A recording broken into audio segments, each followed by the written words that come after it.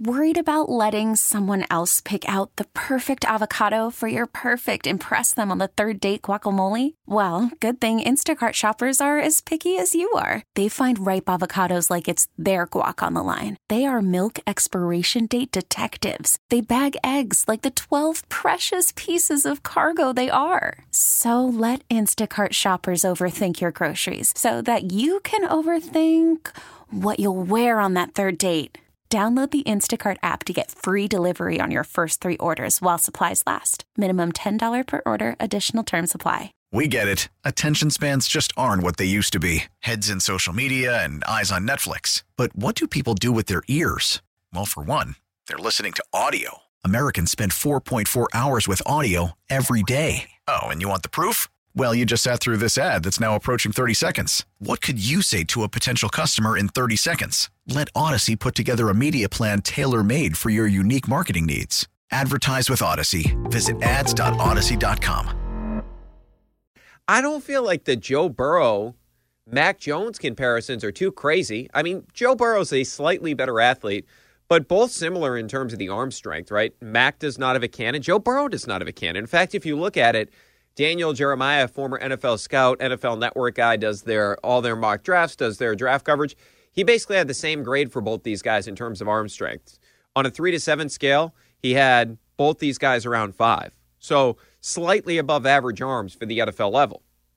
And Joe Burrow, like, you look at that deep out he threw to Jamar Chase at the end of the game there. He's throwing with anticipation. He's an anticipatory passer. He's not somebody that can be late like Justin Herbert or Josh Allen or Pat Mahomes, where those guys can be late and they can still get the ball in there. He doesn't have that ability. Joe Burrow doesn't, just like Mac Jones doesn't have that ability. And I'm not saying that as an indictment. I'm just saying the comparison between the two guys, it's not crazy in terms of the pure talent, so to speak. And if you look at Joe Burrow, massive leap in year 2, right? So if you look at Burrow's numbers from year 1, he was at 268 yards a game. He went up to 288. He went from completing 65.3% of his passes to 70.4%, so up over 5%. TD rate went from 3.2% to 6.5%. The reason I use the percentages here is, of course, he got hurt at the end of the year. Rating went from 89.8 to 108.3. How about Mac Jones? His numbers are actually, in some metrics, better than Joe Burrow's rookie year. 67.6 in terms of the completion percentage. The rating was at 92.5 compared to Burrow's, who was at 89.8. The touchdown rate was at 4.2% compared to Joe Burrow's, who was at 3.2. Now, here's what the Cincinnati Bengals have done for Joe Burrow. Now, you can criticize them to say, hey, they got to put more resources into the offensive line. That's clearly what they have to do this offseason. Number one priority for the Cincinnati Bengals has got to be helping protect Joe Burrow because, as we've seen, he's not a great athlete. I mean, the Tennessee Titans front four was getting all over him the other day. But think about the guys that they have drafted as of late. So Tyler Boyd, a couple of years ago, was a second-round draft pick. They drafted him in, I believe, 2017. They already gave him an extension. He's their third option. He averaged 51 yards a game. Well, the same year that they drafted Joe Burrow number 1 overall, you know what else they did? They gave him a weapon. They drafted T. Higgins in the second round. T. Higgins, big-time prospect coming out of Clemson. He averaged 77.9 yards a game this season and 6 touchdowns. So we all talk about Jamar Chase, and I'll get to him in a second. But you have other weapons there as well. Boyd, Higgins, and oh, by the way, yes, they drafted Chase in the first round this year, 85 yards a game, 13 touchdowns, 18 yards per reception. The only receiver in the NFL averaging more yards per reception than Jamar Chase this season, Deebo Samuel, who's an absolute stud. So that's how impactful he was in his rookie campaign, so to speak, with Jamar Chase. He's already somewhere in the family photo of the best receivers in the NFL. He's somewhere in the top 5. I mean, you're talking about Devontae Adams, Tyreek Hill, Cooper Kupp. Jamar Chase is right there in that conversation with the Justin Jeffersons of the world, etc. Now, here's the thing about the Patriots. And I know a lot of this is during the Brady era, but it's different now that Tom's not here anymore. The Patriots have drafted one receiver in the first 2 rounds since 2014. That was N'Keal Harry. Now, I understand in the past why you didn't have to go after guys in the first and the second round of the draft. But now that you have Mac Jones, who is somewhat limited from a talent perspective, and look, I'm not saying that's a major indictment. You can get it done with the type of player that doesn't have the massive arm. Drew Brees did it. Matt Ryan won an MVP one season.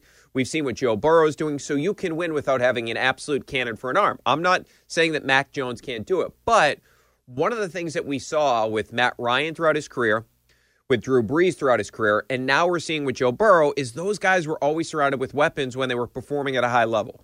You think about a guy like Matt Ryan, it was at the beginning of his career Roddy White, and they added Tony Gonzalez, and then eventually they add Julio Jones to the mix. Years later, they would add Calvin Ridley. You look at a guy like Drew Brees, he had a running back that could catch the ball out of the backfield, whether it be early on in his career, he had early on in his career in New Orleans, I should say. You had the Reggie Bushes, then you had the Darren Sproles, you had Pierre Thomas could catch the ball out of the backfield, and then eventually you got to Alvin Kamara.